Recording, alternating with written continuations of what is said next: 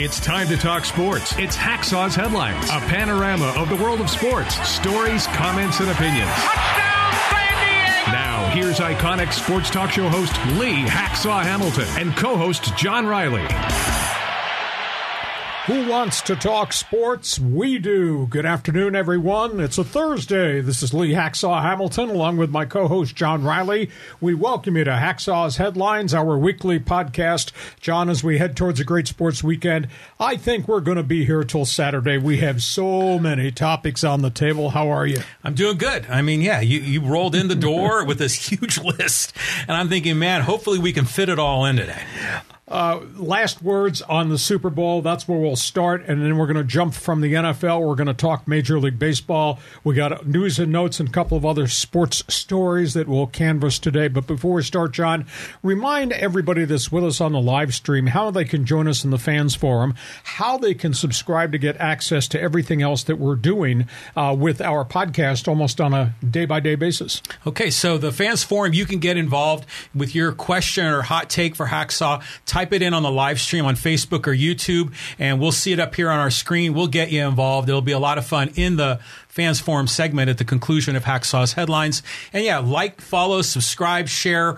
You can subscribe wherever you get your podcasts, including on YouTube. So, just be connected and follow along, and you'll get updates on all the new episodes. You'll get all these alerts because we're putting stuff up on the YouTube channel virtually every day. Reminder, if you like sports, if you liked our talk show the way we did it at 690 and 1090, check my website. It's all written. It's posted every night. It's there every morning. It's LeeHacksawHamilton.com. Check it daily. You'll like it. John, the end of the football season, but we got final comments to make about the Super Bowl and then other storylines spilling off the Super Bowl as we now move officially into the NFL offseason. Yeah, so we can break down the Super Bowl because there are a few things we want to wrap up, but it seems like so much more excitement as we're going towards spring training. But yeah, there still are a few things to chat about with Super Bowl Sunday. They had the unbelievable parade in Kansas City with Patrick Mahomes and Travis Kelce and the Super Bowl trophy. Still a lot of conversation about how Andy Reid rescued his football team, how they handed Nick Sirianni a really tough loss when you're up 24-14. That's tough, but I think the Eagles have really handled the defeat well. I think they've learned a lot from it. In terms of Andy Reid, he kind of talked specifics this week about the Super Bowl, how bad it was early, what happened at halftime, how they rallied and made the thing work, and it was kind of fascinating to listen. And I had talked about the fact that they had always put, because of the bye week, a plan A in. This is our game plan, but if something happens to Mahomes, we go to plan B. The thing I never imagined, and I did make unbelievable adjustments that changed the whole chemistry of the game, I never thought about the fact they had more than 35 minutes in that locker room at halftime to actually walk through all the adjustments they were making with Plan B. Wow. It was not a typical 12-minute halftime where you hardly have any time because Andy Reid met with his coaches and said, Mahomes is hurt. He's going to play the second half. We don't know that it'll be vintage Mahomes. We're going to go to Plan B. And Plan B was to have him come out under center. Plan B was to go to two running backs at times. Plan B would be to go to two tight ends. Plan B would do a lot of motion, jet sweeps. But they had 35 minutes with the players.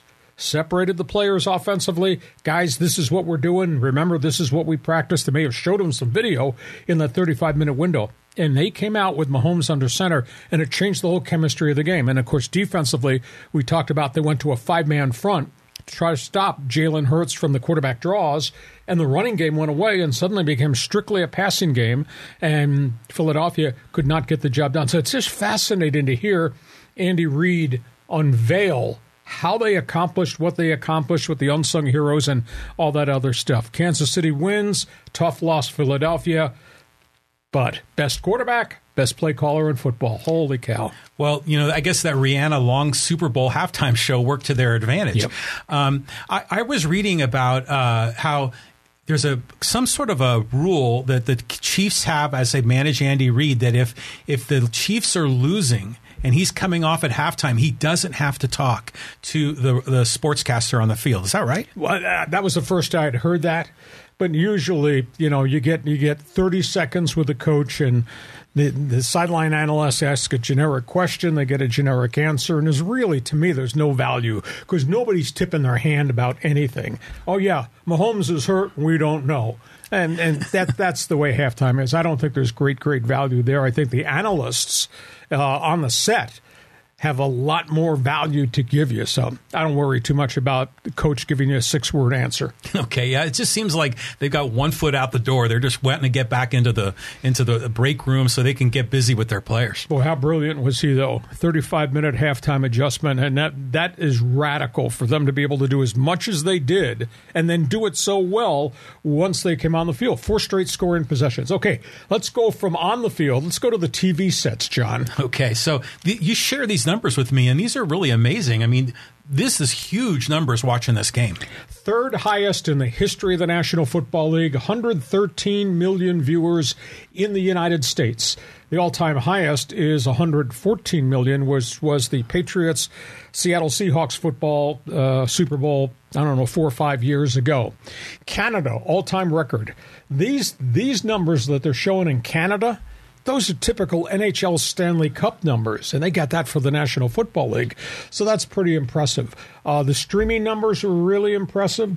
Mexico, for some reason, it was a huge drop-off, and nobody can explain why that happened. 7 million streaming. All-time highest in the National Football League. And, of course, streaming has become the in thing. Just look at our YouTube channel. and look at the market shares and the ratings for Kansas City and Philadelphia.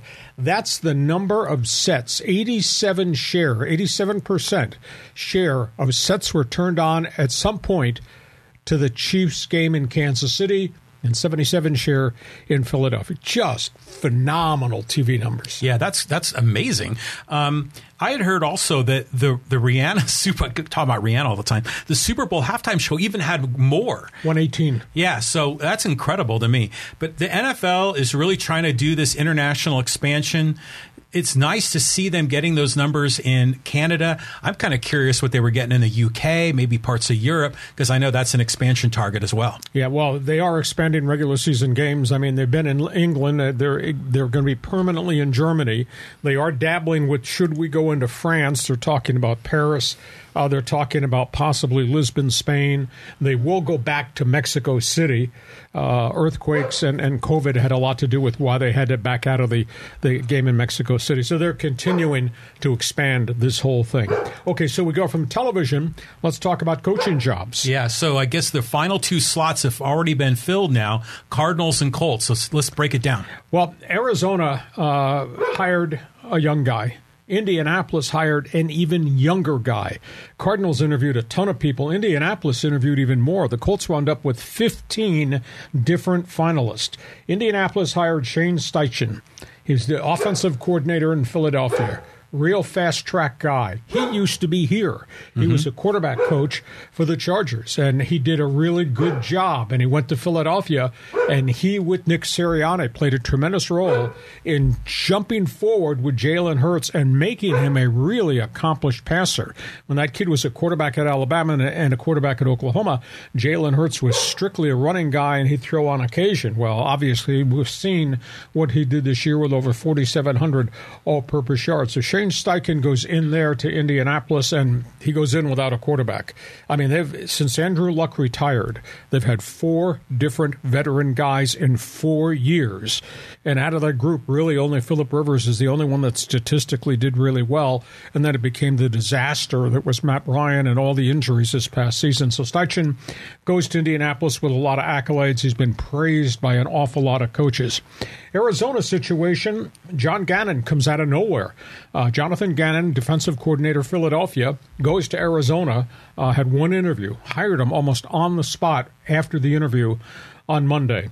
Guy helped mold that Eagle defense. His general manager went out and got him a lot of quality players to make the Philadelphia defense a Super Bowl-type team. He walks into a tough situation. He's going to have to hire a good offensive coordinator who's going to be able to put his thumb down on Kyler Murray and make him a better, more consistent quarterback. He also walks into a situation where their defense is ragtag. And Arizona's got 38 unsigned free agents. So I think there's going to be a lot of roster churn and turnover there. Indianapolis, if they get everybody back healthy, and that was the biggest issue that killed them last year, and they're going to have to go get a quarterback. But if they get everybody back healthy, I think they'll jump back quicker. And I don't know what to make of the Arizona situation because everybody in NFL circles is of the opinion Kyler Murray's not a student of the game. He's just kind of living off his athleticism. And if you're going to be an NFL quarterback, you got to be fanatical about studying. Mm-hmm. And Murray has not really shown that yet. So, last two coaching jobs were hired. I think the novel one to me is Frank Reich in Carolina because I do think that's a smart guy, and they're going to go get a quarterback, and then we'll see if he can fix Carolina like he kind of fixed Indianapolis after Andrew Luck retired. And then obviously the impact of Sean Payton landing in Denver with both feet on the ground like a hurricane. So it's interesting offseason. But your reaction to the last two hires? Yeah, I mean, I love seeing young guys get a shot, but the one piece that I noticed is on Twitter, I saw a video of Jeff Saturday on like a little fishing boat recording a video and really class act, wishing Steichen the best of luck and really supporting Colts Nation. Well, I mean, he did as good as he could. I think he was overwhelmed when the Colts appointed him the interim head coach. They did finish 1-7. They actually wound up losing 10 of their last 11. It's just kind of miserable. The whole Matt Ryan thing blew up in their face. So they've got a lot of work to do, but they were really beset by a lot of injuries to core players. And if they could ever get all those guys back on the field, then maybe the job will be a little bit easier for Shane Steichen. Meanwhile, we got other storylines here. You were speaking of quarterbacks, and how about what's going to happen next in the next couple of weeks? Yeah, I mean, we talked about the quarterback derby, and some of them are already sorting out, but we got some big names on the board right now, Hacksaw. Well, let's talk about who's available at this point from the veterans' perspective. Derek Carr was released by the Raiders. I can't believe the Raiders mishandled this the way they did. They get no compensation. If they had allowed him to go talk to teams, they could have worked out a conditional trade and gotten draft pick payback for 9 years of service. Instead, they get cap space, $29 million cap space, but Derek Carr walks out the door, gets to handpick where he wants to go. He's been to New Orleans. I think there's a visit to Carolina to meet with Frank Reich. Could be a visit to the New York Jets. Remains to be seen if Washington is going to commit to their young quarterback that finished up last season, or whether or not they'd jump back in and go get a market. But he's going to get signed pretty quickly, and I think he'll be the first quarterback that's going to be off the board. Aaron Rodgers is in the middle of his darkness. Aaron Rodgers is trying to decide who loves me, who doesn't love me, where should I play, do I care, etc. But he's got all this money tied up in his contract. I just find it hard to believe that he would leave Green Bay. He is Green Bay. He's part of his history of Green Bay's great quarterbacks, which stretch from Brett Favre back to Bart Starr to Aaron Rodgers. I know the Jets are out there. The Jets supposedly preparing an offer for Aaron Rodgers. I just have a hard time believing that the Jets would do this, that they would give up a 1 and a 3, because that's the rumor for a 38-year-old quarterback. And I have a hard time believing Aaron Rodgers would leave the 404 area code. That doesn't make any sense to me. And the great mystery is Jimmy G.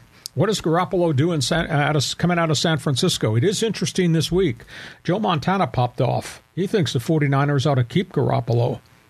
You got Brock Purdy, you got Trey Lance, both of them coming off surgeries. Garoppolo is off his surgery and is completely healthy. It'll be interesting to see who makes a run at Jimmy G. Don't rule out the Raiders on this one. Mm-hmm. And the reason, connect the dots, there's my pen. Head coach, Josh McDaniels. Mm-hmm. Where did Jimmy G come from before San Francisco? New England. Who was his coordinator? Josh McDaniels. Mm-hmm. Maybe we connect the dots on that one. So, all right, give me your spin. Where do you think Carr winds up? What does Aaron Rodgers decide? And then your thoughts on Jimmy G. Yeah, so, I mean, I saw those rumors as well about Jimmy G with the Raiders. I think that's a great spot for him because of the familiarity. And, it's still kind of indirectly a connection to the Bay Area, so the locals will be happy for him. As far as Aaron Rodgers go, yeah, just go back to Green Bay and let's get on with it. And then as far as Derek Carr is going, Yeah, Carolina makes sense, but I don't know. I'd like to see him go to Washington. Because after everything the former Redskins, now Commanders, have been through, it'd be nice for them to have a solid quarterback and to kind of rebuild that franchise. They've got some good young guys on that roster. They've not had any good quarterbacking of late. But, they're 2 deep at running back. They're probably 3 deep at wide receiver, led by Terry McLaurin. You got Rivera. But they did draft Sam Howell, and that kid played pretty well right at the tail end of the season. And they kind of announced that Howell might be the quarterback when the OTAs open up for Washington. So why would Derek Carr want to go there unless there's a guarantee that I'm going to be the guy and they got to pay me a lot of money to go? I'd like to think New Orleans, but New Orleans has got such monstrous salary cap problems. I don't see how in the world New Orleans could creatively come up with some type of contract. So that bears watching. I do think Derek Carr is going to be the first domino that's going to go off the board. Okay, that's football. Before we get to baseball, let's just remind everybody about the Fans Forum and how they can subscribe so they'll get all the alerts Monday through Saturday for what we put up on our podcast. All right, we got a nice live stream audience going right now, so by all means, jump on board, get involved in the Fans Forum, leave your question or comment for Hacksaw. And by the way, if you're watching the live stream on YouTube or Facebook, give it a thumbs up, a like. That kind of helps out the algorithm, kind of get a little more exposure for the podcast. And at the same time, subscribe on YouTube. I mean, that's just the easy thing to do. You get the updates, the alerts whenever we drop all the new episodes and clips, and now those YouTube shorts that we're doing. And a reminder, please check my website. If you like what we did on Talk Show Radio, you're going to like our website. It's all written. You give me 5 minutes, and I'll give you every story in the world of sports. Website, LeeHacksawHamilton.com. Baseball. Spring training has opened. Cactus League Grapefruit Circuit. Pitchers and catchers pouring into camps. Yeah, I mean, it's so much excitement. And I'm following on my Twitter feed, like a lot of the local newscasters are out in Peoria. And so they're getting video shots of the guys hanging around the batting cage, guys working on infield. So the enthusiasm is through the roof. Well, story number 1 has to do with El Nino. And I'm not talking about the weather forecast outside. I'm talking about Fernando Tatis. And then we're going to talk about the lineup changes and the way the dominoes are falling and pitching. I mean, there are a lot of baseball topics on the table. Tatis has started workouts in right field. He will get a look-see in center field during early spring training. They might play him in a couple slots just in the infield. They're also going to let him be a part-time designated hitter. The Padres storylines as we start this camp is how healthy is he? Can he stay healthy? Wrist and shoulder. Can he cope with being public enemy number 1? We thought Manny Machado got booed a lot of places. I think Tatis is going to get some of that belligerent reaction from different fans. And then thirdly, where do you play him? Right field is a huge challenge because of the way the wall juts out in the corners and all that. He said this week his preference is to play center field while Trent Grisham Gold Glove is there. Mm-hmm. I don't think they'd move Grisham to right field. But this is still to be decided. We got 6 weeks to sort this out, but there's a whole pile of questions there. Juan Soto wants to play the same position every day. He's relocated. His metrics in right field were really poor. I did not realize how poor they were. I spent more time looking at his .232 batting average in San Diego, but his defensive metrics were not good. Soto has gone to left field. Ha-Seong Kim is going to be your starting second baseman. Jake Cronenworth will be your first baseman. The big issue to me, you normally want a big guy at first base, and Jake Cronin is an undersized first baseman considering the norm of the size of first baseman around Major League Baseball. So I think those are the marquee storylines, and it all starts with El Nino. Yeah, I kind of think we're going to see these guys move around a lot because A.J. Preller really likes what the Dodgers have done with a lot of that flexibility. And when you've got, 23 shortstops on your roster, you can move guys around. So I definitely agree. I think you're going to see Tatis in right. He'll probably be the number 1 guy to spell Grisham in center when he needs a day off or they're facing a tough left-handed pitcher. And then, all those guys are going to rotate through that DH spot. Carpenter can go out there and play in the outfield. So, Bob Melvin's got a lot of flexibility, and we're just so hung up on where we think Tatis is going to play, but it's all going to work out. It will work out if he doesn't get dinged. And obviously, these are some of the other storylines as it relates to El Nino. the torque of a home run hitter in his wrist is really a violent swing. Does he have any setbacks with that surgery, the 2 surgeries, and the permanent screw that's in that wrist? Big issue. He says the shoulder has been no problem. Now, he's going to have to change the way he plays. I don't think he's going to be allowed to be sliding headfirst into bases. That's a big issue. Mm-hmm. And because they don't want him at shortstop diving for balls, landing on his shoulders, that's why he's a right fielder. But now you get into the issue of diving for fly balls, running into the wall. So there's a number of things there as it relates to his style of play. And then obviously, I think there's going to be just enormous pressure points on him emotionally. He's going to be the storyline every time they go play on the road. Mm-hmm. Oh, it's that guy. Look what that guy did. Mm-hmm. He got suspended. This guy got hurt. I don't think it's going to be easy for him early on. He's just going to have to weather it, steel himself against whatever type of junk comes out of the stands from fans in places like Philadelphia and New York, etc. But that's a storyline worth watching. Now, Padres. Padres are really active. We thought they had emptied the checking account. Did not. I like this acquisition. He had a big bounce-back season. Michael Wacha was a former frontline starter for the St. Louis Cardinals. Had a group of good years. Then he got hurt. Bounced around, went to Tampa, did not have a great season, went to the Red Sox, and last year at Fenway Park, John, was 11-2 with an ERA of 2.45. Boston did not re-sign him because he was walking around the street saying, I want 2 years, $32 million. Well, he didn't get that. He's one of the last free agent pitchers who was still on the street corner as we started this past Monday. He signs with the Padres. He got kind of a unique deal, a 4-year, $24 million contract, front-end loaded, with options in years 2, 3, and 4. Padres have the first option at a higher price. If they don't pick it up, he can opt in to stay at a lower price. I think it's a good acquisition. I mean, this guy has... I think his career record is 72-50. His ERA is just a shade over 4, but that's been skewed by a couple of bad seasons when he's hurt. This guy, to me, becomes your automatic number 4 starter, and then it pushes everybody else, the Nick Martinez's and the Seth Lugos of the world, back fighting for number 5 and number 6. I like this acquisition because he's gritty. He's got major league stuff. He's pitched a ton of ball in both the National League, where he really excelled, and then what, to me, was a very surprising bounce-back season with the Boston Red Sox. Wait, do you think the Padres are going to go to a 6-man rotation? I think they'll try to do it. But, if you go 6-man rotation, that means you're less in your bullpen. Mm-hmm. And the Padres do have a lot of numbers stacked up on the bullpen. This is going to be fascinating to see how they juggle the numbers. Martinez could go back to the bullpen, where I thought he really excelled. Lugo rebuilt his career pitching out of the New York Mets bullpen. So suddenly, I don't think there should be any concern about the front of the Padres starting rotation. And I think depth-wise, defensively, man, have they got numbers to choose from any day of the week in any different designed role for the relief corps. So I like that acquisition.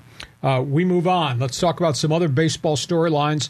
Let's go to the Dodgers. We'll talk about this situation because this is a very, very different spring training at Camelback Ranch with the Dodgers. They cleared over $101 million in budget space by letting guys go. They're going to get draft pick compensation by virtue of losing some of the players that they've lost. They got a lot of new faces on that roster. And the big question, as many new guys as they're bringing in, and the fact that they've got all these young guys, what kind of Dodger team is this going to be? J.D. Martinez comes from the Red Sox, and this is an established designated hitter and a strong personality in the clubhouse. They just signed David Peralta, who I think was a really steady guy. Not a star, but steady. He's a career 281 hitter, and he can DH and he can play left field. And Martinez can DH and he can play first base if need be. And then they traded for Miguel Rojas. He can play short, can play second, can play some third, has dabbled in the outfield. He was with the Miami Marlins. Jason Hayward, vested veteran, longtime Chicago Cubs, St. Louis Cardinal. Heady veteran guy. Now, they hope he doesn't hit 220, but this guy has produced a large spot in different spots that he's played. Maybe they steal one. I mean, we've talked about the Dodgers being a little bit thin at the back of the rotation. Well, Noah Syndergaard, the ex-Met legend, he's 2 years removed from surgery, and he pitched pretty well last year, a chunk of it with the Angels, and then, of course, he got traded to Philadelphia right at the very end. If he can be close to what he used to be with the New York Mets, even if he's not hitting 99 miles an hour, boy, that's the guy you give the ball to as your third or fourth starter. And they just re-signed Jimmy Nelson, who was a former frontline starter with the Milwaukee Brewers. He had tremendous statistics in Milwaukee, and then he had shoulder surgery and then back surgery. He's hardly pitched for 2 years, but he's pitched himself back into the mix here because it looks like after multiple surgeries that Jimmy Nelson is finally healthy.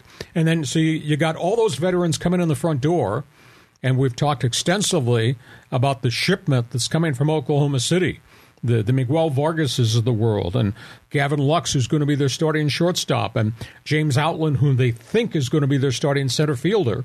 And they got 3 young pitchers, all who got cups of coffee at the end of last season and pitched okay, led by Ryan Pepio. It's fascinating. It's going to be a very, very different Dodger roster, but it's interesting how they're renting all these guys. And they're doing it this way because a year from today, we might be talking about Shohei Ohtani showtime at Dodger Stadium. Yeah, I mean, this is actually a really good roster. I mean, these guys they're bringing in, I mean, it's not like the Dodgers of the last few years. But this is still a very, very competitive team. You know, they've got a lot of other superstars, you know, Mookie Betts, and we can go down the list of all these other great players. I forgot that they signed Syndergaard. I mean, that's a nice pickup. And Jimmy Nelson used to be a very, very solid starter. So these guys, and they can make it work. Yeah, Hayward's probably not going to hit. I'm guessing he's going to be like the 4th outfielder. But you put J.D. Martinez in as a DH. You know, Dave Roberts has got something to work with. Yeah, they lose a little bit of fire in Justin Turner. He had a lousy start last year, but he hit .317 after a first 6 weeks lousy start. So you lose that little bit of leadership and obviously that productivity, and he was a rock solid everyday third baseman. So there are going to be some different people in the infield for sure. And I know Dodger fan will yell, well, Lee, how are they replacing Cody Bellinger? And my response is, are you upset about replacing a guy hitting .206 over the last 3 years who was making crazy money? Let's try somebody else because Bellinger sure looks like a lost soul out there to me. So tell you, Camelback Ranch is going to be fun to observe this thing through the months of March, getting to opening day right around April to see how all these one-year rentals work out. And I agree with you. That's a smart statement. I think Syndergaard could be the wild card in this whole thing. Mm-hmm. I wonder how they're going to like it at Dodger Stadium chasing the first-place Padres. Yeah, this is where the whole thing is flipped on its ear. So, you know, this is a time for the Padres to cash in. I mean, they've got all their ducks in a row. Dodgers taking a step back. It's going to be a great year. Yeah, a year from today, we might be talking about Ohtani, Dodger Stadium. We'll see. Let's talk about the other team in Southern California, the Angels. Boy, they've gone through changes, and then the one big change that did not occur, Artie Moreno elected not to sell the baseball team. Can they stay healthy? That's a big, big issue. Dodgers have got, obviously, a ton of different questions. The Ohtani contract, making $30 million this year. Artie Moreno said this week in Tempe, the first day he was at camp, my goal is to re-sign him and keep him here. So can they do that? Can they keep Mike Trout healthy? Can they keep Anthony Rendon, the third baseman, healthy? Those are the big 3 stars, and they've been beset by injuries the last couple of years. What's the future for the former number 1 pick? This guy has hit everywhere except at Angel Stadium, Joe Adell. Is he going to be a starter in the outfield? Is he going to just be the 4th or 5th guy? Might they use him as trade bait and change his address? That remains to be seen. Asking for volunteers at shortstop. I don't know who it's going to be. David Fletcher has been injured a lot. He's not a star at shortstop. What do they do at shortstop with the Angels situation there? And then obviously, you know, the newcomers, what do they do? What role does Hunter Renfroe play, the ex-Padre? I think that's a nice acquisition. Heck, if he hits .250 and hits 25 home runs to complement Ohtani, Rendon, Jared Ward, not bad.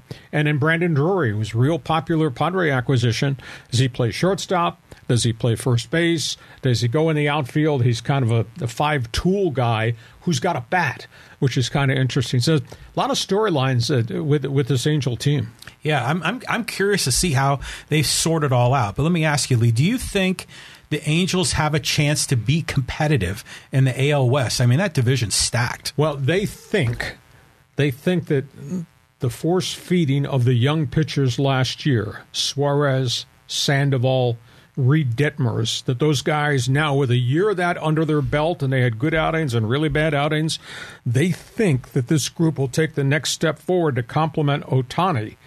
But to me, they're still a little bit wafer thin in pitching. If anybody gets hurt in that rotation, then I think they're going to have problems. And do they have a closer? Well, they picked up Carlos Estevez, former Colorado Rocky. They think he might be the guy, or maybe it's going to be closer by committee. But keeping the everyday lineup on the field, if that is item one and that works and that helps them, then I think maybe they're going to have a decent season. Playoff team, I don't know. That's a bit of a reach because, as you say, their mail's being sent to the American League West, and whoa, that's a tough place to play. That is. I heard another interesting angle. It's like you're talking about Carlos Estevez, and then there's also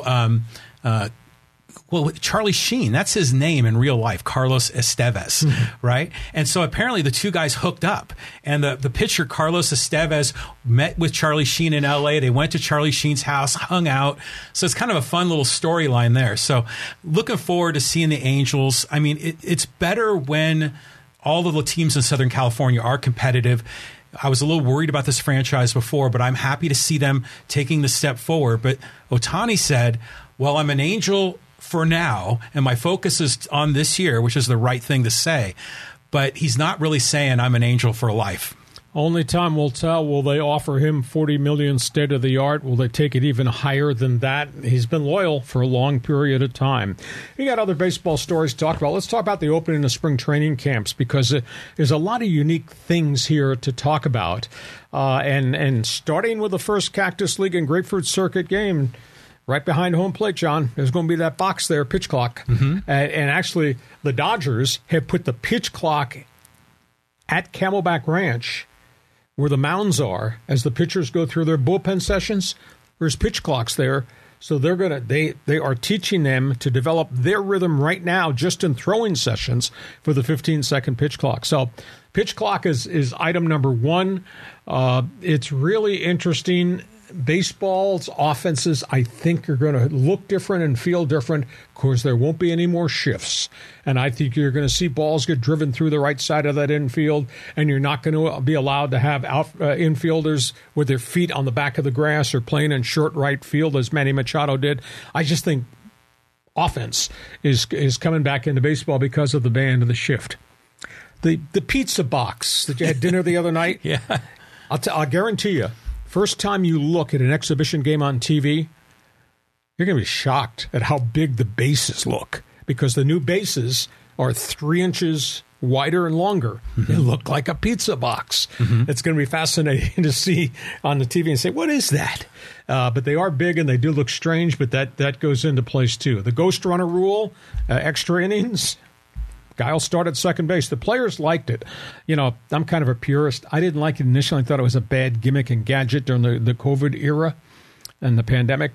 But the more I looked at it, I said, yeah, that puts a little bit of more edge into the 10th inning of a ball game, because you don't want that guy to score from second base. So they voted that in. That's a permanent rule going forward, just like the designated hitter has now become a permanent rule in both leagues. And then the positional pitcher situation. Sorry, John, you can't pitch in the 8th inning. If baseball got tired of what they saw going out last year, there were 139 incidents in which the shortstop or the outfielder or the backup catcher came in to pitch in a blowout game. Baseball does not like that, did not think it was good for the credibility of the game. The only exception, if you're in extra innings and you run out of pitchers, you can use a positional player to pitch, or if you're down by 8 runs in the final inning of regulation, the shortstop can come, or third baseman can come, or John Riley can come pitch. But they're going to try to put a lid on this, because we had games this year where 2 or 3 different positional players pitched at the end of blowout games. Your likes and dislikes on those rules. Yeah, I mean, these are really interesting. I mean, the positional players thing reminds me of the NBA, because it's like a load management thing, right? They don't want to waste the arms of the bullpen pitchers. And for a fan paying big money, you don't want to go out there and, see Alexi Amarista pitching, So that's just a waste of time. The part that I'm really fascinated with is, even prior to making the bases bigger, I was always, I just thought one of the beautiful things about baseball is how they got the base distances and the dimensions just right. I mean, you think about 90 feet and how close plays are at first base, how close plays are when they're stealing second. It's a matter of inches. And now with these pizza box bases, that's a matter of inches. And I think it's going to throw some of these things. They're going to be outs that were previously safe. I think this could make a subtle difference in the game. Oh, we'll be watching a lot of instant replays there. Baseball saying goodbye to an unbelievably popular man. This story kind of came out of nowhere. Tim McCarver has passed away. Legendary St. Louis Cardinal and Philadelphia Philly catcher. Became a broadcaster with the New York Mets, then the New York Yankees, then on Fox TV. 21-year career as a Major League catcher, Baseball Hall of Famer. He caught two of the greatest, most dominant guys of all time, Bob Gibson, Steve Carlton. Went to work with Fox. Did Major League Baseball for 18 years with Fox, did 23 World Series. Very opinionated, very strong-willed guy. Passed away after a short illness. Jim Cott, legendary broadcaster, great pitcher with the Twins back in the day. Jim Cott was at his bedside as Tim McCarver passed away. Hell of a guy. And boy, did he have opinions. He was fun to listen to, but boy, did he have opinions. Yeah, he did. And he got a lot of hate, from fans around the league. I mean, I started following baseball when he was in his second stint with the Phillies. And that's how I kind of knew him initially. But I just remember that time that Deion Sanders dumped water on his head. I mean, so even some of the players didn't like his opinions. Not exactly. But I'll tell you what, he was one of the first great players turned analysts. I mean, they're scattered all over every TV broadcast now, but he was the first one, so he has passed away. Interesting story, because baseball is always about good news and baseball is always about bad news, and at this time of the year, these stories kind of rush to the front. Let's start with Steven Strasburg. This is horrible news. I hate to say his career is in jeopardy, but he's had another setback in a series of setbacks coming back from injuries. He is not at the Washington National Spring Training Camp. This guy had a phenomenal start to his career with his velocity, the electricity, the pitches. He tore an elbow ligament very young in his career with the Nationals, recovered from that, came back, strung up some really good years. Then he suffered carpal tunnel damage in his wrist from the violent snap action, had that taken care of, and then he developed, it's called a thoracic outlet surgery. It's got to do with ribs and nerves in the upper collarbone area. They operated on it. He did all the rehab religiously, came back, made one start last year, shut it down again, spent the entire offseason rehabbing, went to throw a bullpen this past week. It flared again. He is out. I fear that he may have reached the end of the road, and it's the cruel part of baseball. And he's only 32 years of age. And it's terrible because he's thrown only 30 innings since 2019. Only 30 innings since he signed a 7-year, $145 million contract.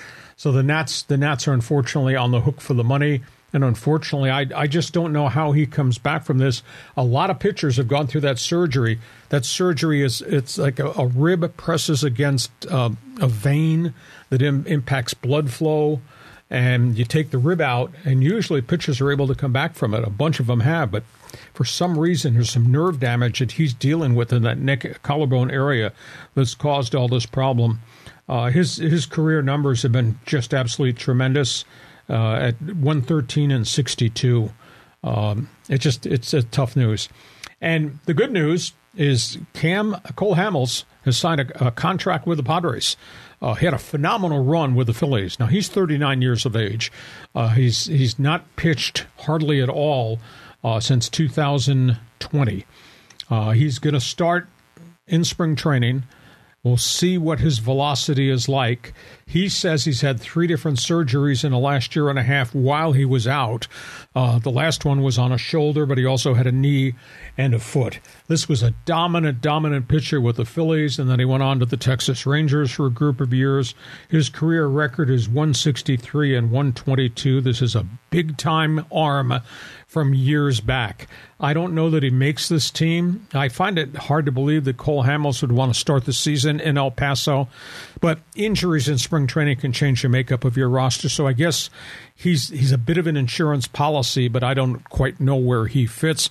He did work out. I think he worked out for 11 different teams in a showcase workout in Florida, but he didn't get many offers, and the Padres signed him to a 1-year minor league deal. If he makes the big league roster, it'll cost him only $2 million. Yeah, it's an interesting signing. I mean, this nice local boy comes home. That's all good.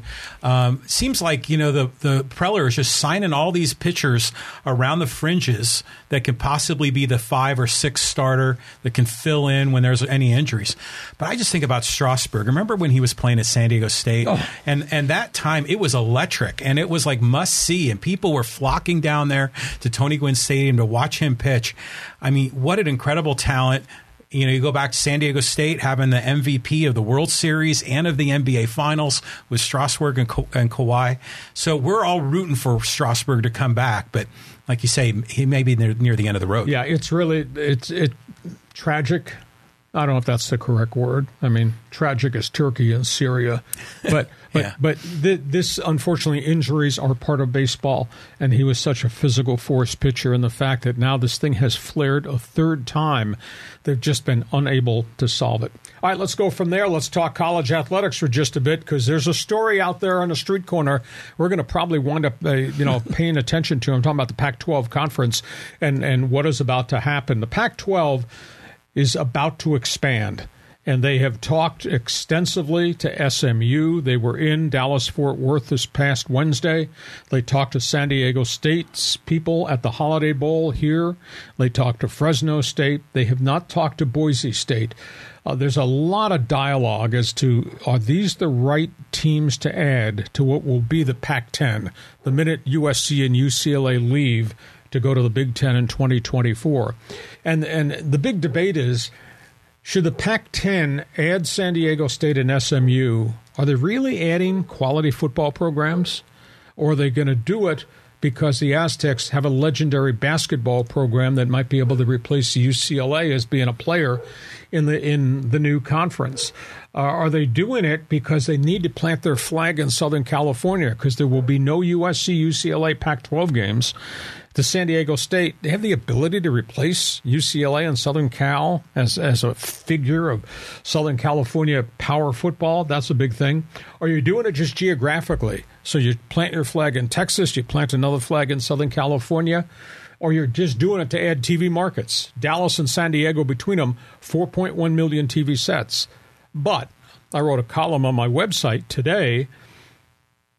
Any of those TV sets tuned to San Diego State football or SMU football? I don't think so. That's a big issue there as to what they bring. Are they doing it to add academic integrity to the conference?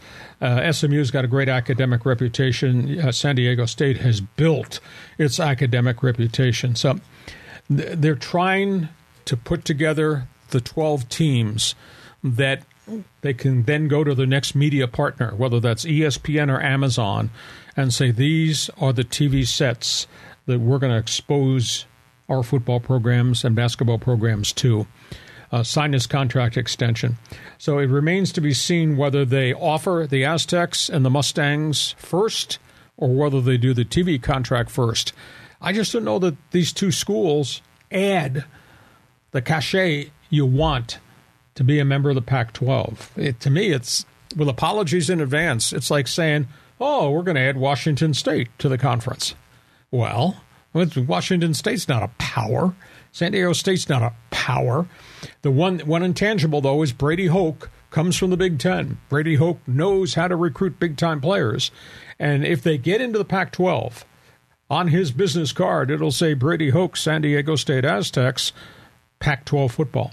He'll be able to recruit big-time players here. But, there's a whole NIL angle to this whole thing. San Diego State's NIL money is minuscule compared to what they're doing at Southern Cal, what they're doing with the Oregon Ducks, Washington Huskies. So just saying you're in the Pac-12 does not guarantee you're going to be able to compete. You know, I'd hate to see these guys join this thing and then all of a sudden realize that, ooh, we're Washington State. We're going to have a tough time competing.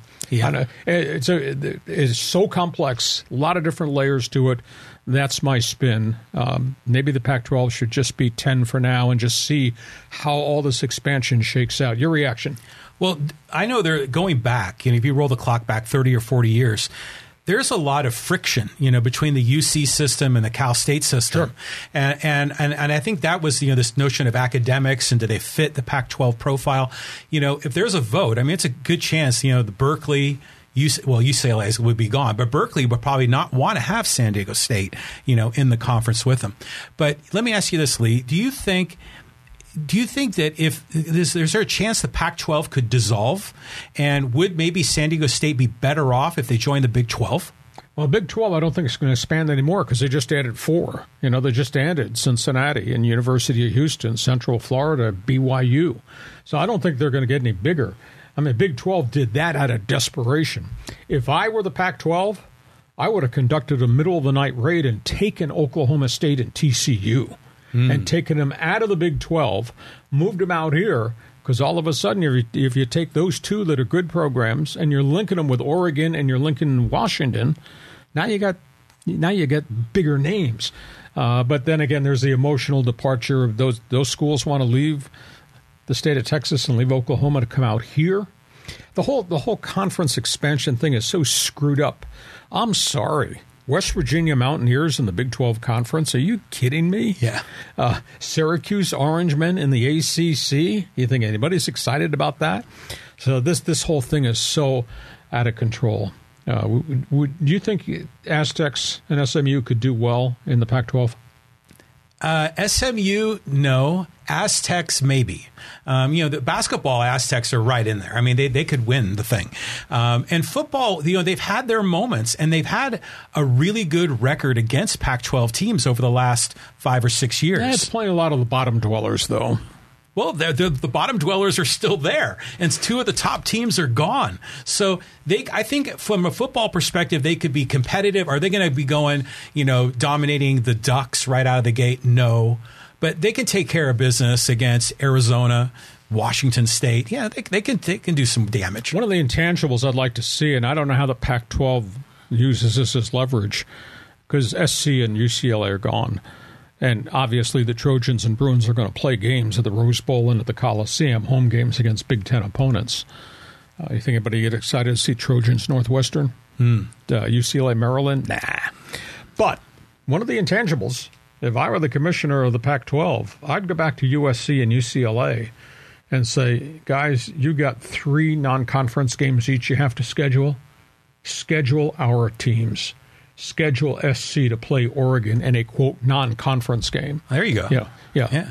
Let's have UCLA play the Washington Huskies in a non-conference game. Mm-hmm. And then, you can spread the Trojans and the Bruins across that schedule. So somebody plays Oregon State, somebody plays the Washington State Cougars, somebody plays Stanford and Cal. So a lot of decisions to be made. It's not going to be easy. I'm not sure what's going to happen. It's going to happen real quick, though. I would think within the next 4 to 6 weeks, we're going to know what the landscape of the Pac-12 conference is going to look like. All right, let's go from there. Let's talk college basketball. Where do you want to start? Okay, so we talked a little bit about this after last Monday's podcast. There's just this crisis in New Mexico State. It's just really ugly, and we've been seeing some of the news. So let's break that one down. Well, New Mexico State has suspended its basketball season. They've ended it. Went 9-15, have canceled all the rest of their games in the WAC. This is the aftermath of 2 incidents. Last fall, New Mexico State played New Mexico. They are the fierce rivalries. And there was a brawl and there was a shooting. And one of the Aggie basketball players carried a gun into a dormitory at Albuquerque and got involved in arguments with guys who had been involved in the football fight. Guy pulled a gun. Michael Peake, the Aggie guy, had his own gun, killed the guy. Big issue. Then we found out one of the assistant coaches on the Aggies basketball team took the weapon, his cell phone, and his tablet and hid it. And they did not cooperate with police early on. So you got that scandal. And then, aside from the Michael Peake shooting incident when the basketball team was in Albuquerque to play the Lobos, now you got this. A member of that basketball team finally went to the university police and said he was a victim of violent hazing by at least 3 veteran players, and had been going on since August. And the coaching staff was aware of it and did absolutely nothing. At that point, the New Mexico State president shut the program down, fired the head coach, going to clean house of everybody. 3 players have already transferred out. It's just an ugly situation at Las Cruces, New Mexico. And Aggie basketball is what finances that whole athletic program, because their football program's been down forever and ever. It's just an awful story there. So that's one item. The other 2 items in college basketball, they involve Jim Boeheim at Syracuse University, who seems to be at war with everybody right now. He's not had a great season. He's at war with the media. He's at war with the NCAA. He said at a press conference last week that he blames the demise of college basketball on what Mark Emmert and the NCAA allowed to happen. Transfer portal and the NIL. And he says there's too many schools, quote, using money to buy basketball players, and it's not working. It's not working at Pitt. It's not working at Miami. It's not working at West Virginia, etc. So he's been railing on that. And then he stood up before he walked out of this press conference. He said, "You don't believe what I say?" Because he's always telling the media what he thinks is law. "You don't believe what I say? Go ask Mike Krzyzewski. Go ask Jay Wright why they quit, why they walked away from basketball at Duke and at Villanova, 2 Hall of Fame guys." He said, same reason I just gave you, the NIL and transfer portal. And then the other item in college basketball, it's really an ugly story. Colorado State played Utah State a week ago at a game in Fort Collins, and Utah State's having a mystical season. They have a guard from Ukraine. The kid's playing very well.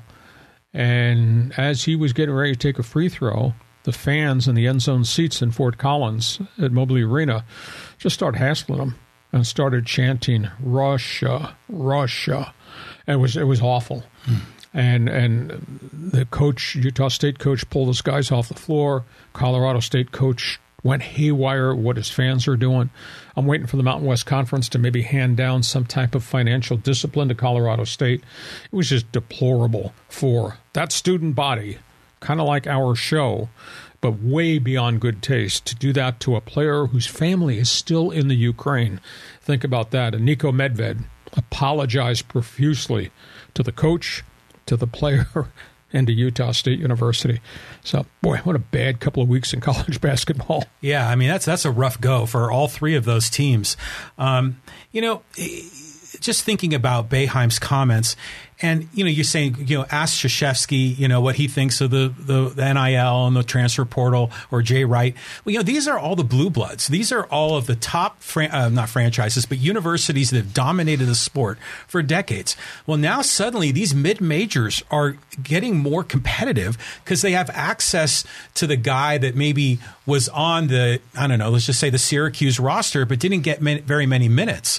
Now they're transferring into, someplace in the Mountain West, and they're one of the stars. So I think this transfer portal thing is, in my opinion, good for the sport. Agree or disagree? Well, I'll buy what you say about the Mountain West, because I feel that the whole chemistry of the Mountain West Conference, the landscape has changed, because everybody's getting guys out of the transfer portal who can play immediately. Mm-hmm. And you raise the real valid point. My backup center at Syracuse is not getting any minutes, goes into the portal, and he winds up at Wyoming. Yeah. Or this point guard was not playing very much on the East Coast, and all of a sudden he's defecting from Kentucky, and he winds up at Colorado State. They got a star. I mean, if you go through the rosters, there are D1 transfer portal kids that are all contributing to the Mountain West schools. That's why winning on the road in the Mountain West has now become hard, really hard. Just ask San Diego State. So I think the portal has helped. Portal has really created chaos, And to be honest with you, John, I just don't know how you can keep up with the NIL when those schools in Texas or these guys on the East Coast, the Kentuckys of the world, have got so much wealth to go get any recruit they want. And I don't see how the mid majors have anywhere near enough wherewithal to be able to compete, to keep players, get players, hold on to their own players. I don't care whether it's in the Mountain West or it's the Mid-American Conference or it's the Missouri Valley, all that next level down, that's catastrophe, because they can't go get kids because they don't have the amount of money in the NIL to pay, and they're struggling to keep their kids because this kids' phones are ringing all the time. So it's going to change. NCAA has a new director. It's going to change, and the transfer portal is being reshaped as to when you go in, when you come out. It can't be the Wild West anymore, but I kind of agree with Boeheim on this. I think it's created just terrible, terrible chaos in college basketball. Last item here before we go to Fans Forum, names in the news. Yeah, so Tiger, Jimmy, I mean, this is the greatest thing about you, Hacksaw, is that you cover all the sports. We don't just focus on football. We get into auto racing and golf, so let's go down this path. Genesis Open, Los Angeles, Riviera, Tiger Woods, first tournament in more than a year. Tiger, has played in 3 majors in recent years, has not done well at all. Finished 47th in one, missed the cut in another, and then quit in the third one last year. The biggest challenge for him to play at Riviera, and he was 8 strokes back in the first round, the last I checked, just out of the gate. But the biggest thing with him is he's practiced, but he's not been able to walk the course. When he played with his son, he used a golf cart. When he practiced rounds, he used a golf cart. Even at Riviera, early week, when he practiced, he did not walk all 18 holes. He stopped after 9 or he stopped after 16. And he now openly admits, I don't know that I can walk 72 holes to be in this tournament, but I'm going to try. So, the physical crisis that he's come through with the ankle, the Achilles, the broken leg, all the surgeries, I think it's still out there. And I know it's in his heart that he thinks he can still compete, but to me it's a sad thing to see this guy go out there and just limp around on the course in day one, much less being able to make the cut and play all 4 days. So I hate to see that happen there. Jimmy Johnson is back. They're running at Daytona on Sunday, the Daytona 500. He dabbled in IndyCar for 2 years. He's a 7-time NASCAR points champion, went to IndyCar.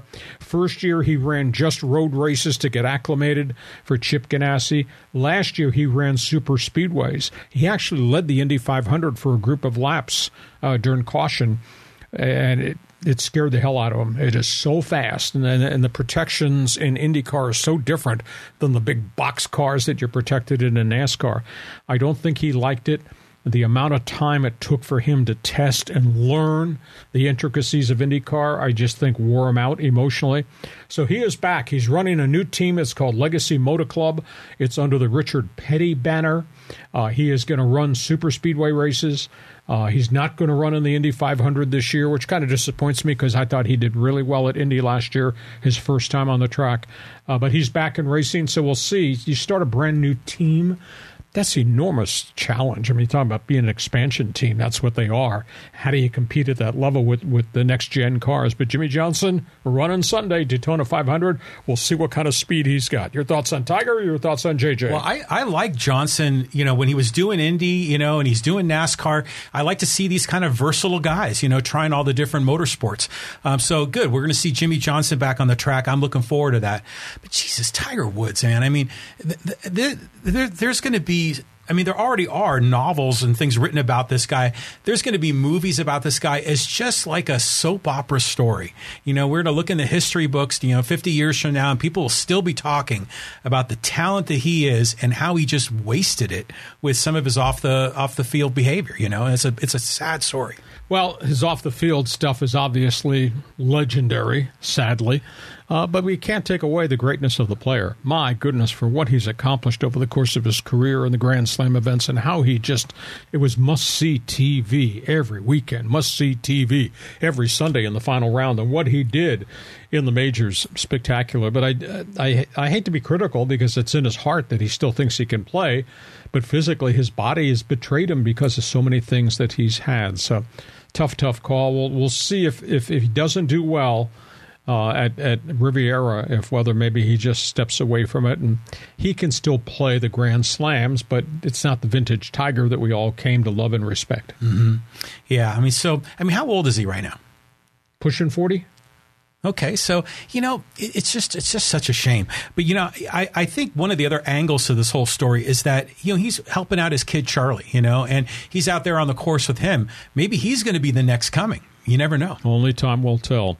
Hey, we know what time it is now. It's time for Fans Forum. You got questions, we got answers. We invite you to join us very quickly on our live stream. We'll run through a couple of questions. We got some YouTube comments too. John, where do you want to start? All right, so let's go here to Dave E.K. And he says, one huge factor for the Angels' possible record.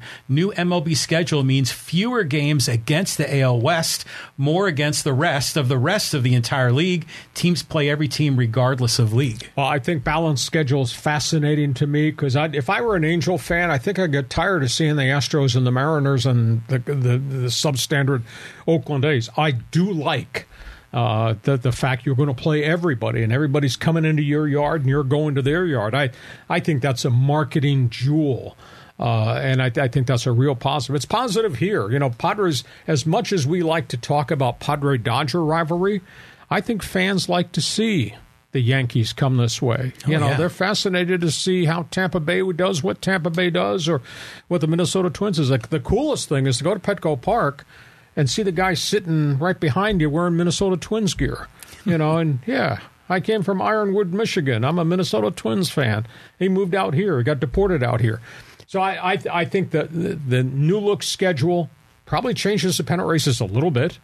And I think the new look schedule, playing everybody, I think is really great for baseball marketing because you're getting to see things you never, ever, ever see. Now, old traditionalists like you, Life O'Reilly, would say, hey, I just want the American League to play the American League and the heck with the interleague stuff and the National League, and then we'll play in the World Series. Well, that's changed. Well, I'll tell you what, when I was a kid, you brought up where the AL and the NL were separate. And so the All-Star Game and the World Series were very special.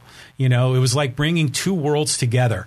But, as a fan, you do want to see those other teams. You want to see the Yankees when they come into town. You think? And then here in San Diego, everybody's from somewhere else, right? So there are Minnesota Twins fans and Tampa Bay Rays fans. They're scattered around the county. I like this move as well because from a marketing perspective, from a ticket sales perspective, these owners need to make money so they can pay, Manny Machado $30 million a year. So they've got to do these things, and I think overall it's good for the sport. Our market is so uniquely different from lots of other places. Our market, John, is a melting pot. Mm-hmm. We got everybody. I mean, you go see the Padres play the Red Sox. You know how many people from New England who don't speak the language are sitting at Petco Park talking about their Red Sox, Boston and all that. So I think the interleague schedule is cool. I think the DH is cool. I'll be interested to see what these new rules impacting the pace of play are going to be like too. Next question. All right, so let's roll over here to some of the YouTube comments. And this is one, we were talking about that cheap shot in the Aztec game against, what was it? Was that the Boise game? I get them all mixed up. But anyways, this Larry Hamlet says, I hate to tell you this, Lee, but a win is a win. That's it. All teams go through an offensive lull in a season. Please stress or talk about the many positives. And we need to be thinking about that in last night's game against Fresno. Understand they are 21-5. That's pretty impressive. Understand this, and you're correct, Larry. They've won in every big, tough venue in the Mountain West. And as John and I just talked about, everybody in the Mountain West has got players now via the transfer portal, and it's changed everything. Road games in the Mountain West are really hard, and the Aztecs have won them, whether they dominated them or they survived Fresno State. Thank goodness, 2 for 25 threes. I've never seen that ever in my life. But the only thing that worries me about San Diego State is, once you get to March Madness, Larry, and you get into the tournament, you're not going to be playing some of these substandard Mountain West teams any longer. There won't be any San Jose States or Fresno once you get to March Madness. And if you view yourself as a Sweet 16 Elite 8 team, you can't have your guards going 7 for 24 shooting, or have these in and out nights where one night Keyshawn Johnson hits 6 baskets in the first 7 minutes, then disappears, or nights in which Nathan Mensah goes 0-0 and gets in foul trouble. So the Aztecs are good, but once we get to March Madness, this is a whole different level. So I like the team. I think the coach is a spectacular human being. They recruit really good kids. But, geez, this late in the season, to see that the stigma of how bad that game at Fresno State was, wow. Well, I mean, imagine they get into March Madness, and they're in the first and second round, and they're holding the opposition to 43 points. Is that a recipe for success? It's ugly, but I think that can still work. Well, ugly is ugly, and it's a win. But guys in March Madness, they going to shoot 43% or go 2 for 25 from the arc? Yeah, I don't know. That's open for debate, but we'll see how they finish the season. I do think they win the Mountain West Conference tournament because that's not a home game any longer. That's on a kind of a neutral court in Vegas. I think they'll do pretty well there. Next question. Well, that's Viejas East, by the way. The Aztecs dominate there in Las Vegas. All right, this is from Tyrone Biggums, and he's talking about Jim Irsay. He says, Irsay is a good owner. The issue is Ballard has been such a failure. Irsay lost trust in the process. His issue is he is too loyal to Ballard. He needed to fire Ballard and hire a new GM that he trusts to do his stuff. Well, but, while Ballard's been there as general manager, they got one of the really good offensive linemen in Quentin Nelson, and that general manager drafted Jonathan Taylor and Najee Himes, the 2 running backs, and he's the one that drafted these young wide receivers led by Paris Campbell and Michael Pittman. I mean, what's beset in Indianapolis has been injuries, and obviously the one-year rental with the quarterbacks has not worked out very well. So we'll see. Steichen comes with a good track record. He's learned under some really good people. He coached here in San Diego. He took a lot from the relationship with Phillip Rivers. He obviously did a really good job in Philadelphia with Sirianni.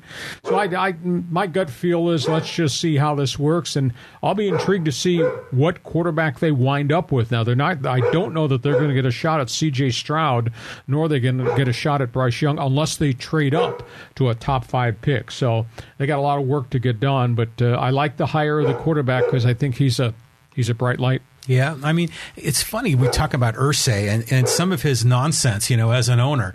But it always starts at the top. I mean, we've seen that in all the franchises. You have a good owner, you get good management, and it just works its way down the org chart.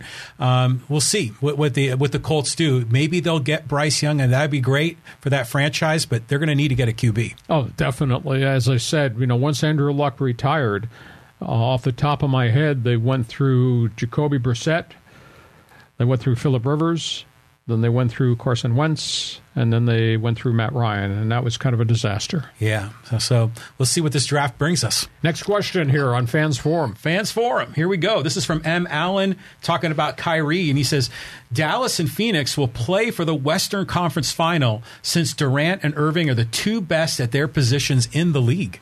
Well, which Kyrie shows up? That's a big issue. Kyrie came out flying his first couple of games with the Mavericks. Durant has not played yet for Phoenix. He's coming off the injury issue. I mean, there's no doubt that Phoenix will be tremendous in terms of starters. Devin Booker is just a great talent, and Durant is Durant, and that's a Hall of Fame career guy there, and they still got CP3. The thing, however, is that Monty Williams no longer has the bench that he had before, because they traded Cam Johnson, and they traded the other young forward. Mikal Bridges had 45 the other night in Brooklyn. So they're not going to be quite the same Phoenix Suns basketball team in terms of depth. Dallas, 2-man team. Do they have enough firepower around Doncic and around Kyrie? And I know you make the trade for Kyrie, and the flashpoint is, boy, look at this guy's explosiveness. But please, look at his track record as a teammate. What he did in Cleveland that got him out of there.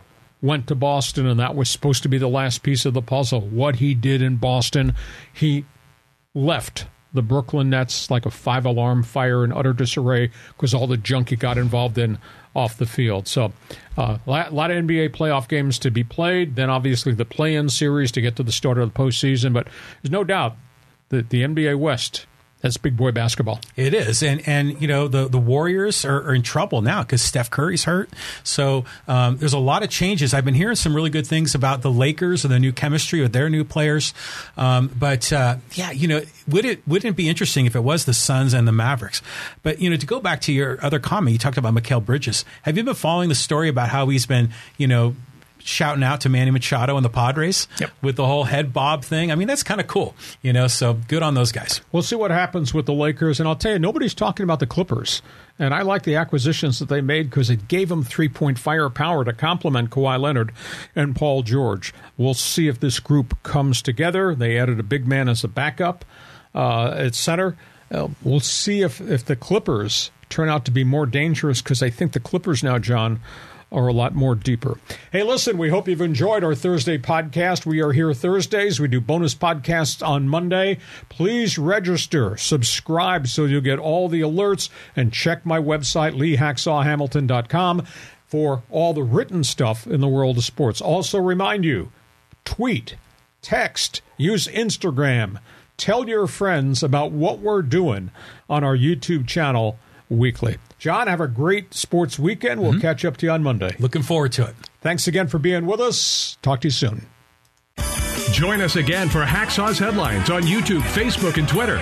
And find the audio version on your favorite podcast apps. Touchdown, San Diego! For more content, go to LeeHacksawHamilton.com.